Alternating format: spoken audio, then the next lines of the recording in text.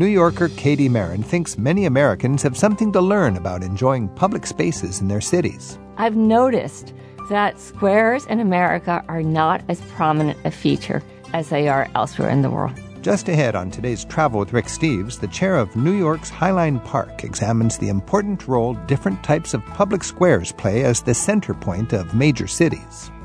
If you prefer a quieter scene, England boasts plenty of trails for hikers of all levels, where public access across the countryside is a priority.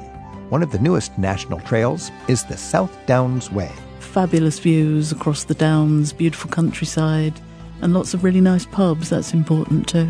And get into the festive spirit of the spring fairs that are starting up in Seville in the south of Spain. April Fair, it's like the explosion of life, no? It's like the explosion of color, music, everybody happy and having party. Come along, it's Travel with Rick Steves. How people-friendly is the city where you live? Coming up on today's Travel with Rick Steves, we'll explore how a downtown square or plaza can redefine the character of your hometown. And for a little fresh air, we'll also explore the English tradition of rambling on a country trail and hear how public access to open space is a very important right the English insist on. The weeks before and after Easter are a big time to celebrate a community's religious and family traditions in Spain. I've found that the province of Andalusia pulls out all the stops in making the start of spring feel extra special. They're getting ready to kick off their big local fair in Seville soon, the week-long April Feria. The festivals then spread out into the surrounding towns as they have for generations. For a close-up look at the biggest of Spain's spring festivals, we're joined now by Concepcion Delgado to share in the excitement she and her friends in Seville are feeling right about now. Concepcion, thanks for being here. Thank you. What does April Fair mean to you who've grown up in Sevilla? Well, April Fair, it's like the explosion of life, no? It's like the explosion of color, music, everybody happy and having party. What are you celebrating? Life. I mean... Is it a spring thing, like the end of the winter? No, there was a reason why the feria was started, but it has nothing to do with that anymore. It was a livestock market to improve the economy of the city, so people were gathering there with their market, basically? Exactly, a horse and cows and all that. But because people had to spend a few days while they were selling out all their animals, they were taking some food and wine along, and that's the only thing that survives now, the food and the wine. So it was actual industrial horse market that had a fair with it, and now the horse business is not so important, and the party survives. Exactly. That's good Andalusian style. Throw away all the extra boring stuff and keep the party. Correct. Now, in Andalusia, do different cities have April Fair, or is it always the same date in the big city? All of them have a fair, but it doesn't need to be a spring fair anymore. Sevilla starts. Sevilla is the city which has been celebrating a fair for longer, but the rest of Andalusia adapted that idea of having party in spring or fall, and they do a feria. So you can come to Andalusia from April when Sevilla starts to September and happen to get to a town where a feria is going on. Because I was in Jerez, famous for the sherry and the horses, and I happened to be there during its fair. Exactly. And I think it was a spring fair on a different day than Sevilla. It's in May, so that is in May. 2 weeks later. It was fantastic. Now, something consistent with all of the fairs, I think, is the horse culture and sherry and men and women kind of flirting and celebrating and partying and beautiful dresses. Explain to me your earliest memory of the dimensions of the fair that come together like this. Well, unfortunately, my memories of the feria are not so happy because my parents didn't have a caseta where I could go and have party on my own. So to me, the feria is a sort of new discovery when I became a member because I have always been the one invited to a caseta, and now I can invite people to my caseta. What is a caseta? A caseta is the extension of your home for a week. So you don't want people to come home and party there to have everything dirty. So it's fantastic to have a spot in the feria. So in the fairgrounds, you have a tent for your family. Exactly. It can be for your family, it depends. For your group, for your work, group of people. Whatever. Exactly. The club you belong to, something like that. A business might make a caseta? Sí.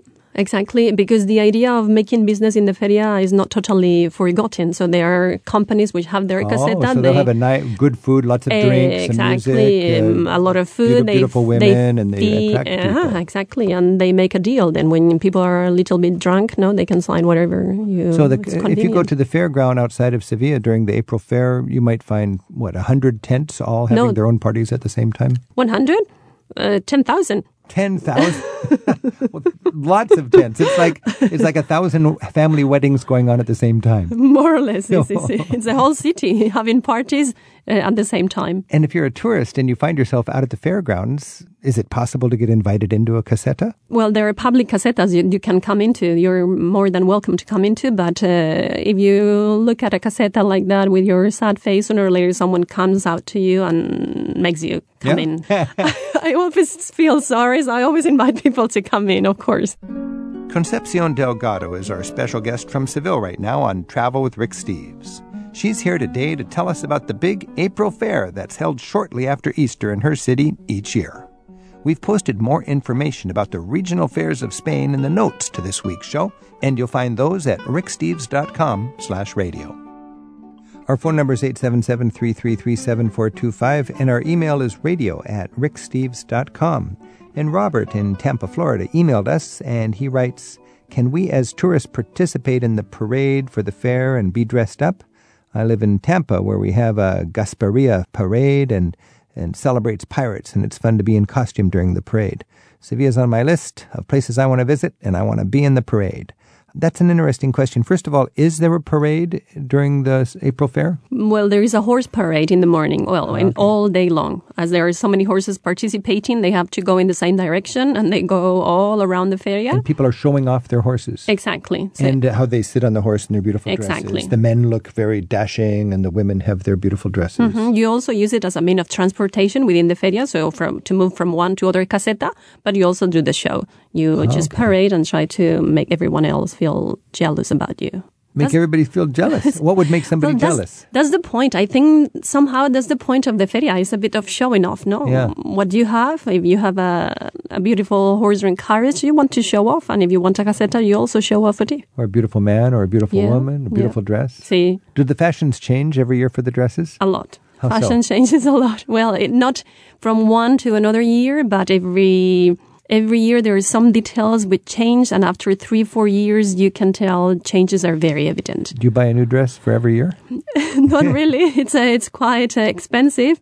Well, I had 3 years done in a row because for many other years I had no dress as I was pregnant or too fat in between pregnancies.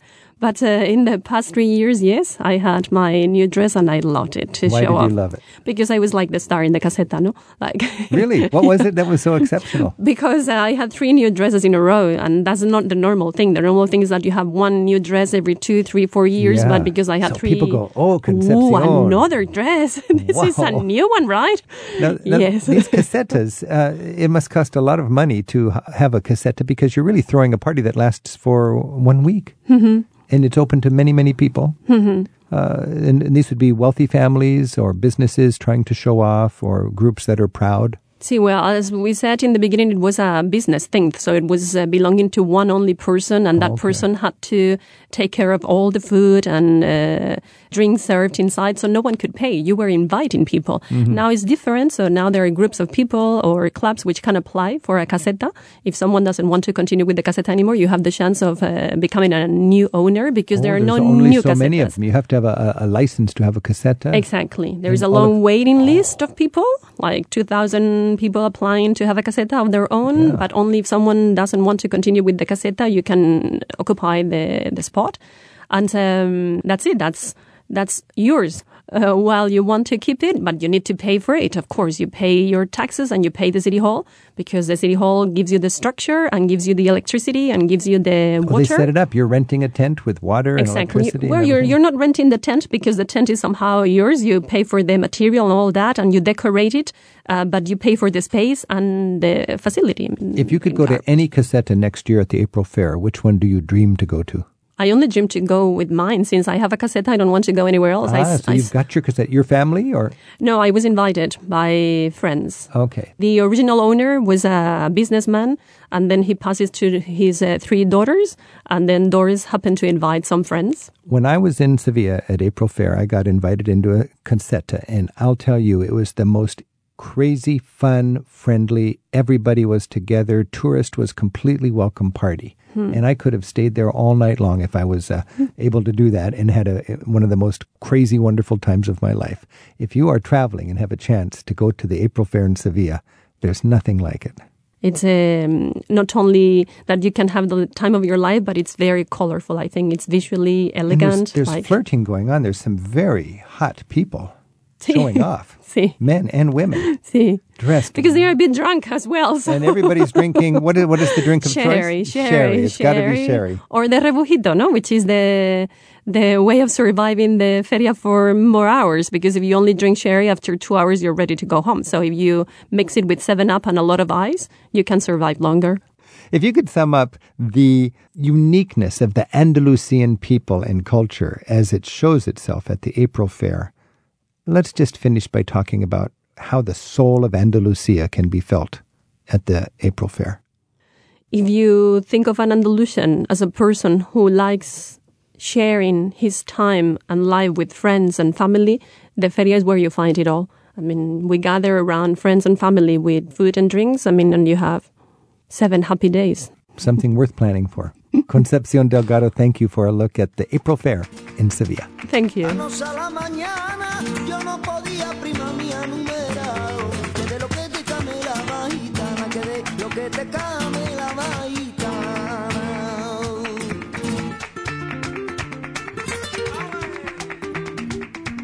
Not far west of Andalusia, you can celebrate the bounty of the sea any night for dinner along the beaches of Portugal's Algarve region. Here's a brief audio snapshot I took during a visit there a couple years ago when I spotted my favorite Portuguese chef, Paulo, scraping the scales off a large, darkly spotted fish that he and his staff were preparing to serve for dinner. On the south coast of Portugal, the fish is fresh, and the chefs are passionate about their cooking.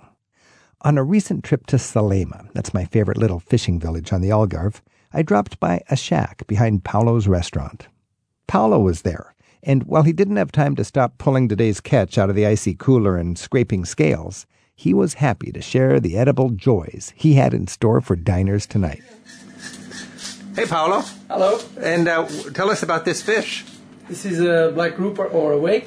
Yeah? And that's to be sold in my restaurant. This one we buy on a fish market in Sagres. In Sagres? Yes. Uh-huh. It's one of the best fishes we have. Yeah. And this fella here. Look at this guy. This is a John Dory. John Dory. And this one is for 6 people. 6 people. If you have another 5, you can come Rick. And you go fishing sometimes yourself? Yeah, a lot of the times. And tomorrow you're going to get some... Barnacles, yes. Barnacles. How do you say that in Portuguese? Percebes. I love percebes. Some barnacles.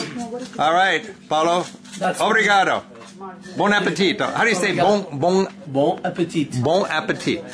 I'm Rick Steves, learning Portuguese and working up an appetite in the Algarve. Happy travels. We'll look at the role of plazas and squares in the heart of a city and how they help shape what kind of society we live in. That's in just a bit. Up next, we look at how easy it is to get some fresh air and get away from the crowds on the many trails that crisscross the countryside of England. We're at 877-333-RICK on Travel with Rick Steves. England has a delightful tradition that helps put the pressures of everyday life into perspective. For such a small country, the English maintain thousands of miles of public trails and footpaths. These are perfect for everything from an afternoon ramble to a multi-day backpacker's hike. But it took public action to maintain the right to roam across England's footpaths that cross private landholdings. April 24th is the 85th anniversary of the Mass Trespass. That was when 400 people marched across the countryside and up the Kinderscout Peak to assert their right to walk over open country and common land. A few years later, the British established a national park system that now maintains a number of long-distance trails. For a look at the walking traditions of England, our guides are Tom Hooper, who comes from scenic Cornwall, Roy Nichols, who lives in the countryside of Dorset, and Gillian Chadwick, who lives near the Sussex coast between Brighton and London. Roy, why do the English consider it so important to be able to spend an afternoon climbing on hills and along your beautiful coastal trails? I think it's the access to the countryside. I mean, Britain is a very small little island and spaces are always at a premium. And to be able to wander with hardly seeing anybody all day is quite a pleasure in a small little place like this. And I think that's the fact that you can get away from everything, from the towns, the cities, very easily in England. Tom, can an American get out there and be like a temporary English rambler? What would you recommend for an American that loves the outdoors, who wants to connect with that dimension of English culture, natural culture? I think getting out into the countryside is one of the seminal things to do in England, definitely. And there are so many thousands of miles of footpaths and walks that they can take. You can go for a week, 2 weeks, or just a day. And it is the countryside that you are in. I get the sense that local people, when they're out and about, they know the story behind every ridge, behind every bluff, behind every hill. I think locals generally, particularly somewhere like the Lake District, do. And they see that as theirs. It is the landscape which is in trust for the future, which they can use, and it seeps into their very being. And I think also the fact that it's a smaller country on a much more intimate scale, and the fact that so many people in Britain, their ancestors have lived there for countless generations, that they actually are part of the landscape rather than being imposed on it. You're connected. Absolutely connected. Yeah. There is that feeling, and it shows through, and then in an organizational, governmental way. You've got a national trail. Gillian, what is a national trail? They're named trails which often follow ancient routes, either pilgrimage routes or salt ways, where they transported salt across the country. What's one that you would think would be worth really paying attention to and considering enjoying? Well, there's one that's closest to where I live is called the South Downs Way, and that's about 100 miles along the south coast.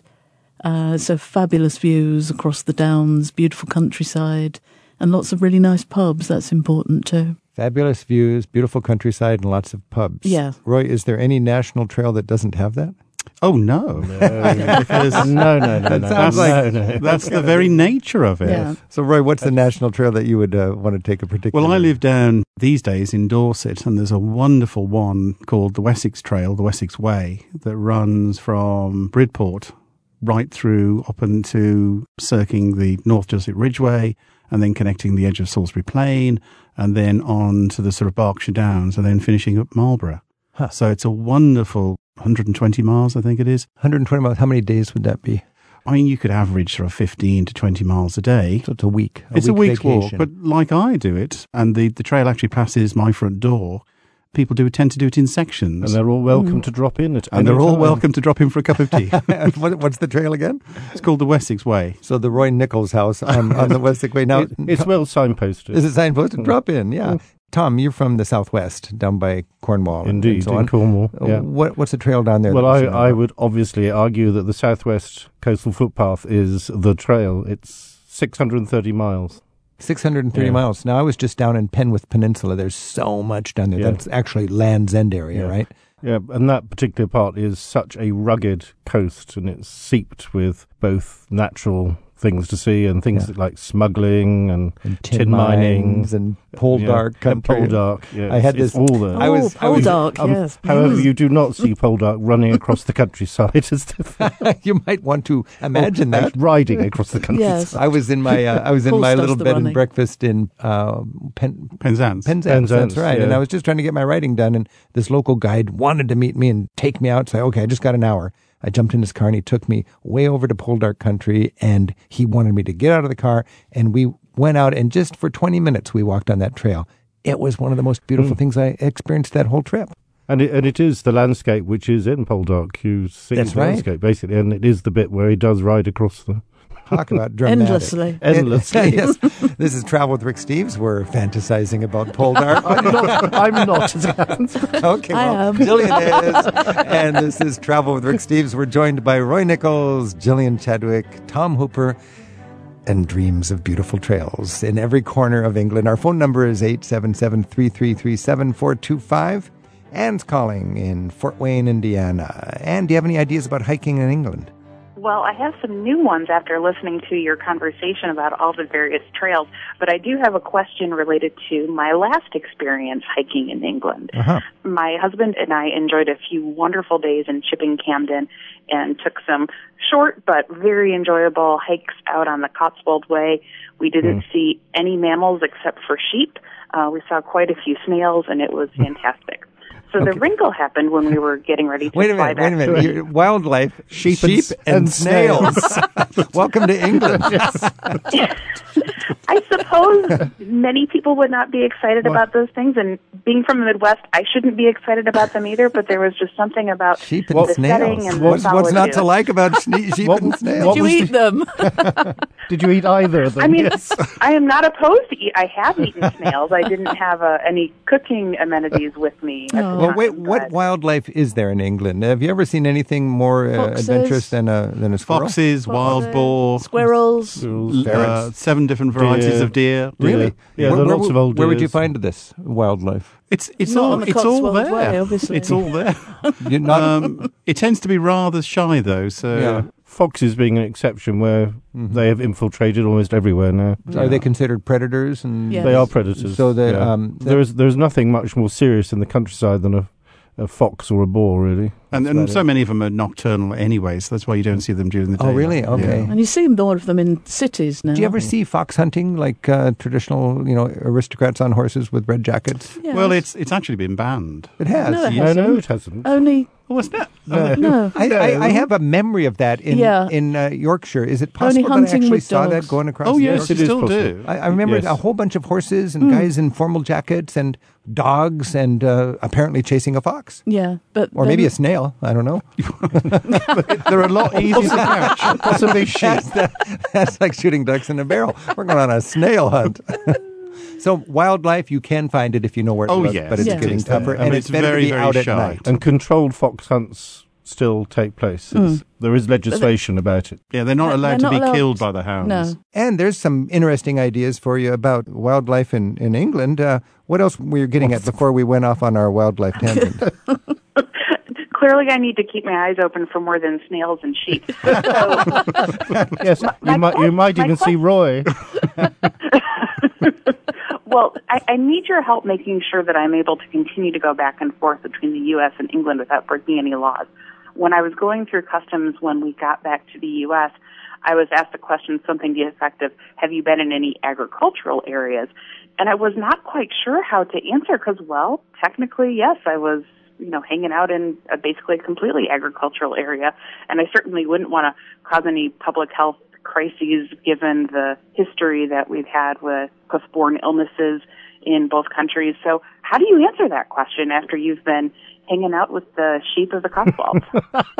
Well, that's between you and your maker, really. How you want to answer that question? It's every tourist has to deal with that when they come back to customs. But presumably you were on a path rather than actually tramping through the fields. So you're not on agriculture, you're on a made path rather than a place where the animals are. So you could, in your ethical structure, you could say I was not in an agricultural area if you're on a path. I think that's, Yeah, you're I not think in the that's fields. big. And of course, the main issue Frolicking is with the worrying sheep. about Snails. foot and mouth. Foot and mouth. Is that Yeah. still an issue in England? No. The last creature with hoof and mouth is no longer with us. I just hoof and mouth and I think, and if you stick to the paths, you'll probably... keep your hoof out of your Yes. mouth.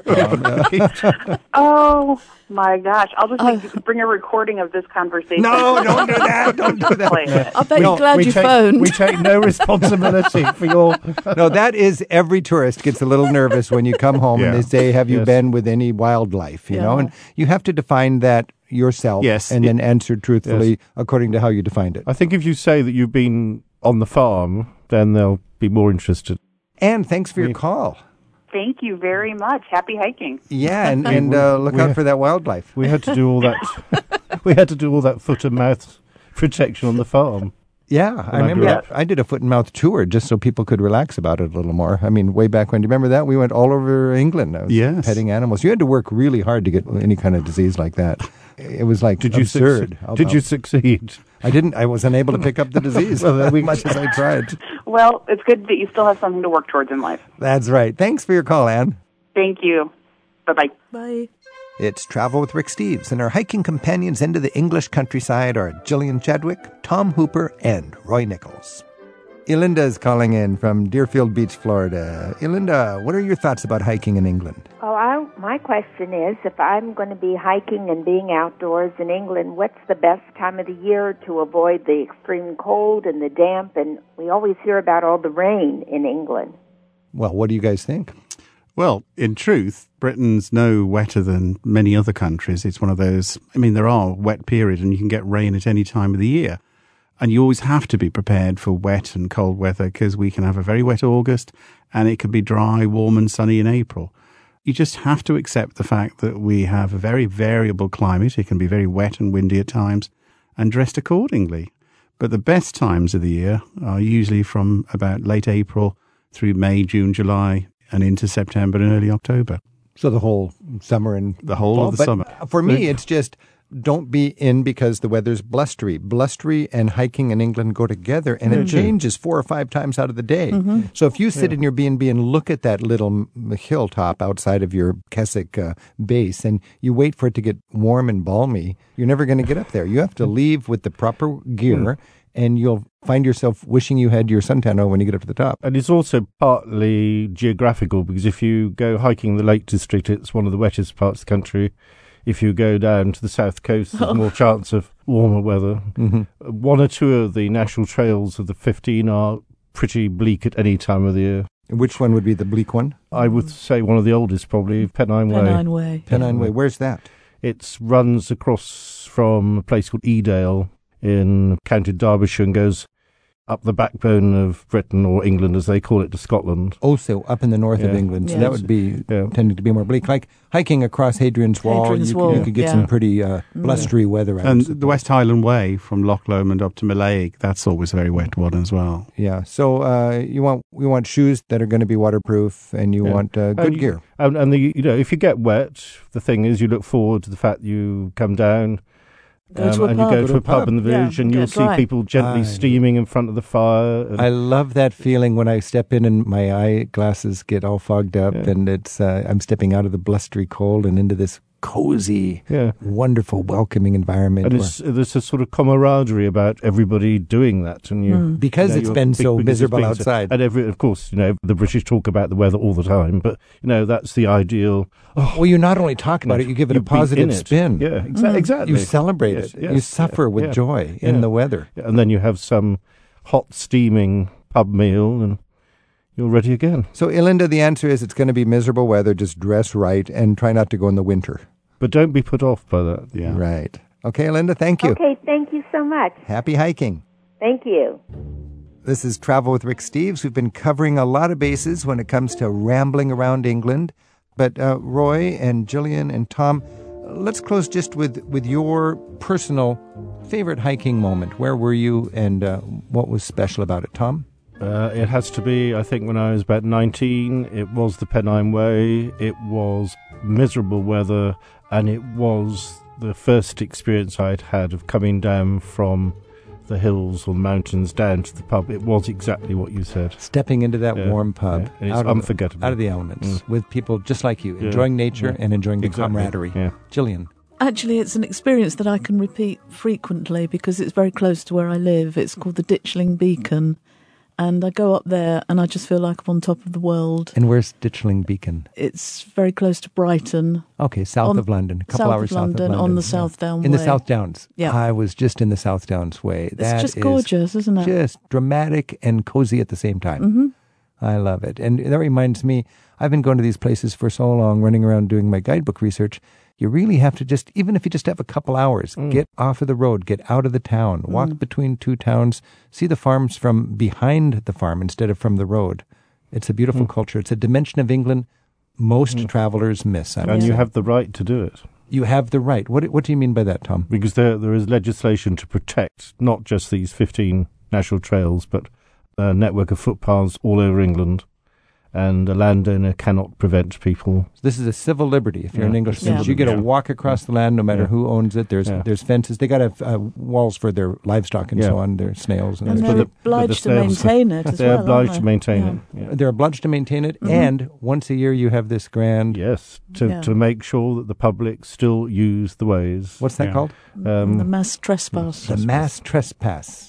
The original one was in 1933, I think it was. Are there Ramblers clubs, and this is an occasion for them to have a party and establish their civil liberty? Absolutely. Well, there's an association called the Ramblers Association. They have local clubs, so there'll be national members, but then they'll be members of their local club, and they organise walks, and holidays and trips. They have the mass trespass, and they reestablish the right of every Englishman to walk across every piece of land. So every American visitor who does this is reaffirming the right as well. All right. That's a beautiful thing to be part of this, part of the whole celebration of nature in England. And Roy, just the final thought, your favorite moment while rambling in England. Again, I think I was, like Tom, I was in my teens, and it was walking Offa's Dyke.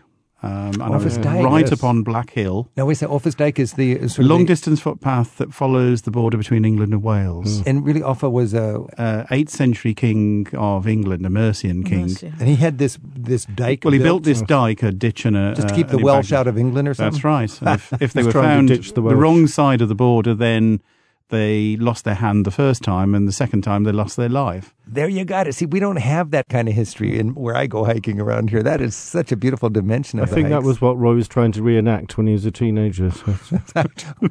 Taunting the Welsh. Taunting the Welsh. And then exactly what happened on this Offa's Well, I walked Black Hill, and the whole day, literally from morning to night, I didn't see a soul. And that's the marvellous thing about Britain. Even in this crowded little island, you often have the landscape, the countryside to yourself. And you know there's a pub within, you're never going to be starved or Well, I was underage at the time, so I couldn't go in, but the thought was there. You could sit outside and think, when I'm of age, I can step into that convivial atmosphere and have a nice pint. And there is a tip. When you go rambling, if you pass people, say hello. Yes. Very important. I love that camaraderie on the trail. Tom Hooper, Gillian Chadwick, Roy Nichols, thanks so much for giving us a little better appreciation of the rambling culture in England. It's been a pleasure. Welcome. You can share your rambling stories with us in our online listeners forum. It's in the radio section of our website at ricksteves.com. It's back to the city next as we consider the importance of how public spaces help define where we live. We're at 877-333-7425. It's Travel with Rick Steves. City dwellers need a place to come together, public spaces that are open to all, where we're drawn out of our homes to celebrate, to protest, or just to get to know each other. As a proponent of public spaces in New York City, Katie Marin has gathered the thoughts of 18 prominent writers on how famous squares and plazas are an essential part of great cities all around the world. Her book is called City Squares. Katie, thanks for being with us. Thank you very much for having me. You've collected essays from 18 people who are really passionate about various squares and so on. Why do you think public squares and plazas matter so much to a city? Public squares and plazas have been around since the dawn of democracy. They started in ancient Greece as agora, marketplaces, and really quickly became the civic center of the town. That has held true more or less all across the world since then, and I think the basic reason is that people want to be with other people. You wrote in your book an agora was actually like a prerequisite to be considered a town in ancient Greece. That's right. There were often towns and cities were not considered towns or cities unless they had an agora. It became the ultimate emblem of democracy. I love that. You think about early colonial America and Old England, you had a village green, right? That's right. And in fact, George Packer, who writes the introductory essay on the section on history, says that New England squares are the most like the Greek agora. But I've noticed that squares in America are not as prominent a feature as they are elsewhere in the world. Now, that is interesting because if you think of a square in our country, I think of Times Square, but it is really just an orgy of commercialism. It's almost a tool to sell stuff, whereas the Italian concept of a piazza is not where people sell stuff, it's where people gather. So true. To me, I consider, basically Italy, Rome, the mother country of squares. There's squares everywhere. I remember being with our son in a teeny town, and we wanted to go somewhere for dinner. We heard there was another town about 20 minutes away, so we drove, and sure enough, there was a small square, and the restaurant was right on the square. What defines a successful square, just in general? Are there elements that make a square work well? Many squares are defined initially by a major building. In New England, often it would have been a church. It could have also been the center of government. I have found that the more human-scale squares are the more successful. It's the ones that are totalitarian, where they are imposed by the state, which do not function well day to day. Now, isn't that interesting? Because you can think, if you've traveled in Rome, people know St. Peter's Square in front of St. Peter's Basilica. That's sort of a official square. And then a place that a lot of people fall in love with is Campo di Fiori, which is a completely different square. In the middle of the big city, it feels like a neighborhood, and it's got a different personality every time of day.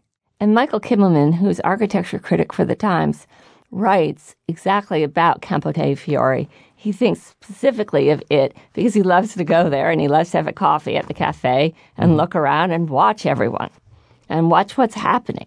The centerpiece of that square is Giordano Bruno. And Bruno was a heretic who was burned at the stake, and he's considered a champion of the people, kind of against the government. That's true. And he also forms the center of the square. People can hang around the base of his sculpture. They do. They sit there. It's an open-air party. I mean, kids are there with their beers all night long, and it's just a gathering place. I wonder, actually, how many people know the history of Bruno. I always think about the same thing, Katie, when I'm on Campo di Fiori, because I love looking at these heretics and being inspired by them. And these kids are there exercising their freedom, frustrated by this or that. And right above them is this towering figure who centuries ago was burned at the stake for having the same free spirit that they had, and they don't even know who he is. It's funny in the book, both Michael Kimmelman and Zadie Smith, who have different subject matters, focus in on Campo dei Fiori. It's a quintessential success of a square, I would think. And I'm always struck by the fact that it has a different personality every time of day. In the morning, it's a very practical workaday marketplace. In the afternoon, the market is completely gone and people are strolling. And early evening, it's a gathering place in a passeggiata kind of way. And then late at night, it's an outdoor club where all the young people are gathering and partying. Jane Jacobs, whom many people have read, talks about squares, talks about parks. And she said that to be successful, there has to be a diversity of use and a diversity of people. So what you describe is exactly that. And I think in the book, David Adjaye, who's a very renowned architect, he just finished the African American Museum in Washington, D.C., talks about the square de Jemaa el Fna in Marrakesh. And he describes exactly what you're talking about. He calls it a dance of activity over the course of the day, starting very early at dawn with local juice merchants, and then other kinds of merchants, people selling lamps, people selling day-to-day objects. And then later on in the day, they leave, and henna painters or snake charmers or fortune tellers, people that would amuse the public and the tourists, are there. Katie Marin is raising her family in New York City, where she devotes a lot of her time to making it a better place to live. She spearheaded a major fundraising campaign as a trustee of the New York Public Library, and now she chairs the Friends of the High Line, which oversees the elevated freight train line that's been converted into an innovative city park. She's edited a collection of essays about the significance of public squares around the world. It's called City Squares. And Katie, you've collected essays from 18 different people to feature 18 different beautiful squares. How did you choose the people, and what was the experience like to collect all of these insights into public spaces? I very much wanted to match the right person to the right square. And I'd say in almost all of the cases, I had first thought of the square and then asked the right writer, the person we thought would be best. And all around the world, and they represent different themes. So not one square stands for the same point of view. And that's really what I wanted to get across. Because some squares are formal, where proclamations are read and where order is established. That's right. Or where Red heads Square are is cut classic off. for that. Exactly. That's happened a lot in Red Square. Tiananmen Square, same concept. And when you think about it, and when you've gone to those cities, I'm sure you found those squares rather empty during the day. That's true. And some places are empty during the day, maybe because authoritarians find them to be dangerous places, and they'd rather not have a lot of demonstrations popping up. I mean, you can think of the great gatherings in recent history, Tiananmen Square, Tahrir Square in Cairo, Taksim Square in Istanbul. All these squares are political gathering places and probably not the favorite place in the mind of the authoritarian leaders that were the people were rising up against. Definitely not. It's interesting. Tiananmen Square was a square for about 70,000 people. I read for almost 500 years. And then when Chairman Mao came into office, he decided he wanted a square for 1 billion people. And he specifically wanted that square to be bigger than the Red Square in Moscow. And neither of them are used very freely during the day. One other thought, though, is on Taksim Square, which is in Istanbul. There is a square, and within that square is a park called Gezi Park. And the protest movement there, which happened several years ago, started because people wanted to save their park. Erdogan wanted to knock it down and put in a shopping mall within the square, but people refused. And that's why they all started to pour into the square. And the protest movement became bigger in scope, but it started because they actually cared so much about their square and their park. And what's interesting to me is that's one of the reasons I came up with this idea. That's because, 2 months beforehand, really, I was there when it was still a very safe city to go travel to with our family. And I'd broken my foot, so I couldn't go down some stairs into some cisterns, and they all did. So I sat in the square for half an hour, not thinking anything of it.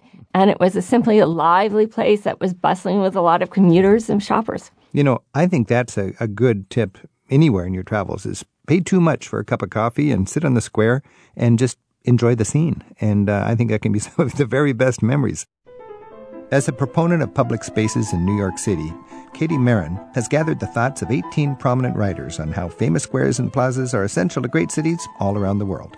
Katie's book is called City Squares. Our phone number is 877-333-7425, and Barry's calling from Palm Bay in Florida. Barry, thanks for your call. Hello, Rick. How you doing? Your guest has a very interesting subject, and I'm kind of maybe the round peg that wants to fit into the square. And having spent 24 years in the Air Force, and I'm a former military broadcaster, I've traveled around the world. I've seen some interesting places, and one that you and I have both seen, which is in Tehran, Iran. I was there when the Shah was in power, and there was a very large expressway in between the northern part and the southern part of Tehran called the Shah and Shah Expressway. And, of course, there's a lot of arid and dust and dirt all around, but in the middle of that expressway, they had this huge grassy area, and on weekends, Iranian families would park by the side of the road, take their carpets, and stick them on that lush grass, and just have a picnic, and that was a lot of fun. That's interesting, because that was not designed to be a park. That was a meridian in an expressway, but the people had an appetite for a park, it sounded like, and they watered it probably because they wanted the city to look good, and they took it over as their own people's space. Exactly, and it was a very large, wide median, so we used to drive up and down that expressway, and you'd see the crowds out there just enjoying it. You know, just a couple hours south of that in Isfahan, one of my favorite public spaces is the green space along the Great River, and everybody gathers out the same way you're talking about with their lanterns and with their blankets, and that's where I found in Iran people could be a little more casual and let their hair down was when they found themselves in their public spaces. Well, the Iranians have a cultural sharing with a lot of other cultures. They love family, and when they can get everybody together, and mom and grandma would bring the food and everybody else would sit around talk and share stories, and that's the way a lot of cultures go. Some of the other places that I've enjoyed, I spent 7 years in Berlin before and after the wall came down, and I have a picture of an American friend of mine who was married to an East German gal, and on New Year's Eve, 89 to 90, we shared a bottle of champagne under the Brandenburg Gate, and I can remember when you couldn't get out there because it was blocked off on both east and west. Well, you sound like you've seen a lot of good squares, and you recognize the function that they provide to their communities. Oh, definitely. But my basic question was to Katie, where is her favorite square? Oh, that's a wonderful question. I love several. I haven't been to all of these squares. The writers certainly have, but there are some I've definitely missed. But my favorites are really any of those small squares in small towns in Italy.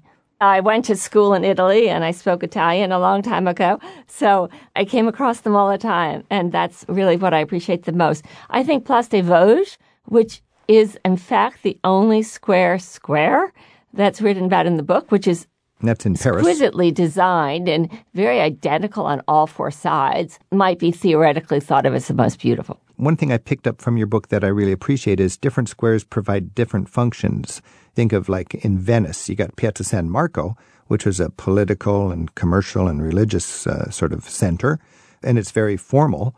You almost feel like dressing up to go there. And then you can go to Campo Santa Maria Margherita, and that's got a student vibe. It's a whole different, it's sort of the other side of the coin for Venetian culture. In Paris, you've got the Place de la Concorde, and you've also got the Place des Vosges, which you're talking about. And when I think of the Place des Vosges, I think of the sandbox where the kids are playing as their mothers are sitting on the benches nearby and chatting, and just that sort of cozy people ambiance. Barry, thanks for your call. My pleasure. Have a great day. Happy travels. Our guest on Travel with Rick Steves is Katie Marin. She's assembled a recently released collection of essays from contemporary writers called City Squares.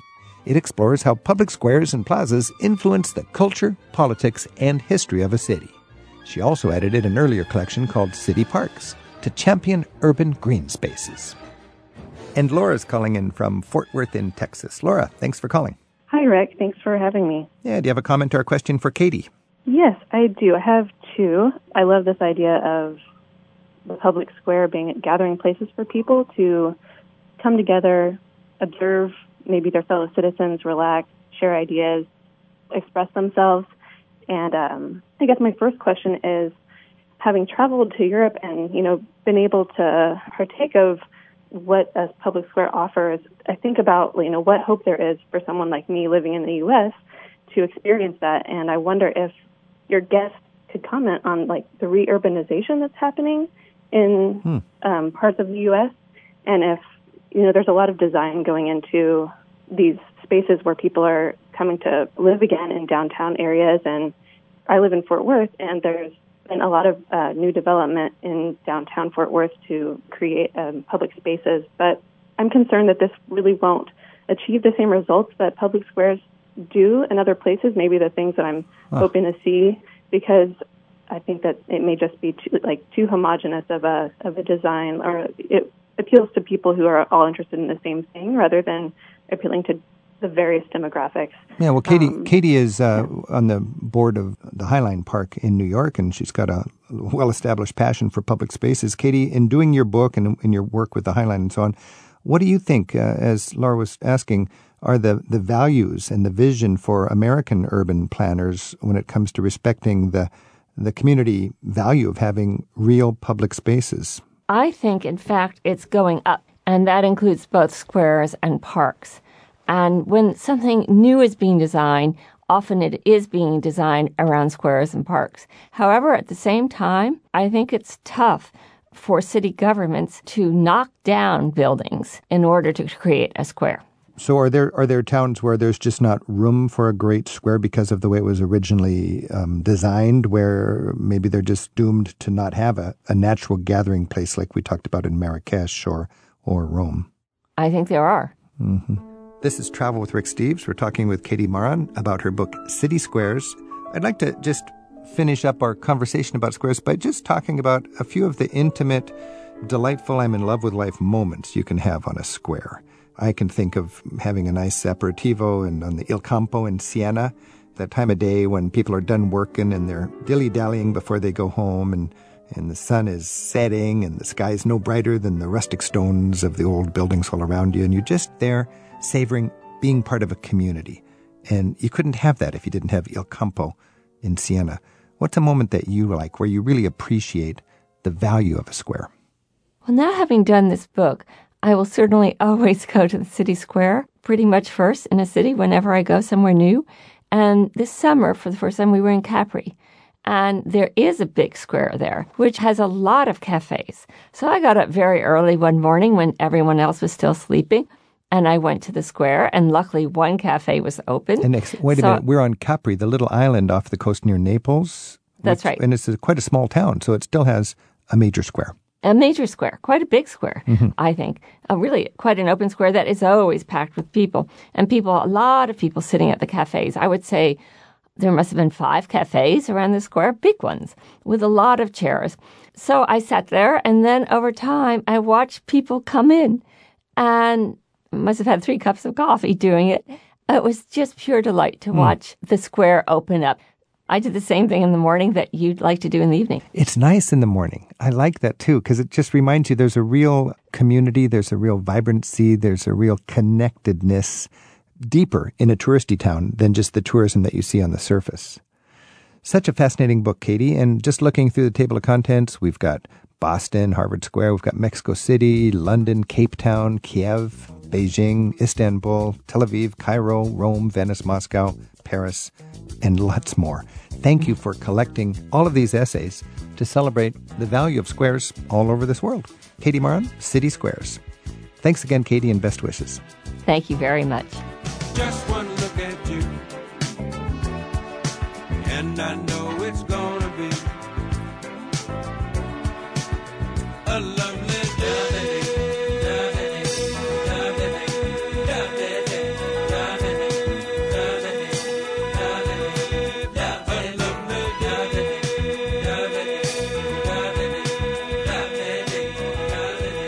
Travel with Rick Steves is produced at Rick Steves Europe in Edmonds, Washington by Tim Tatton, Sarah McCormick, and Isaac Kaplan-Woolner.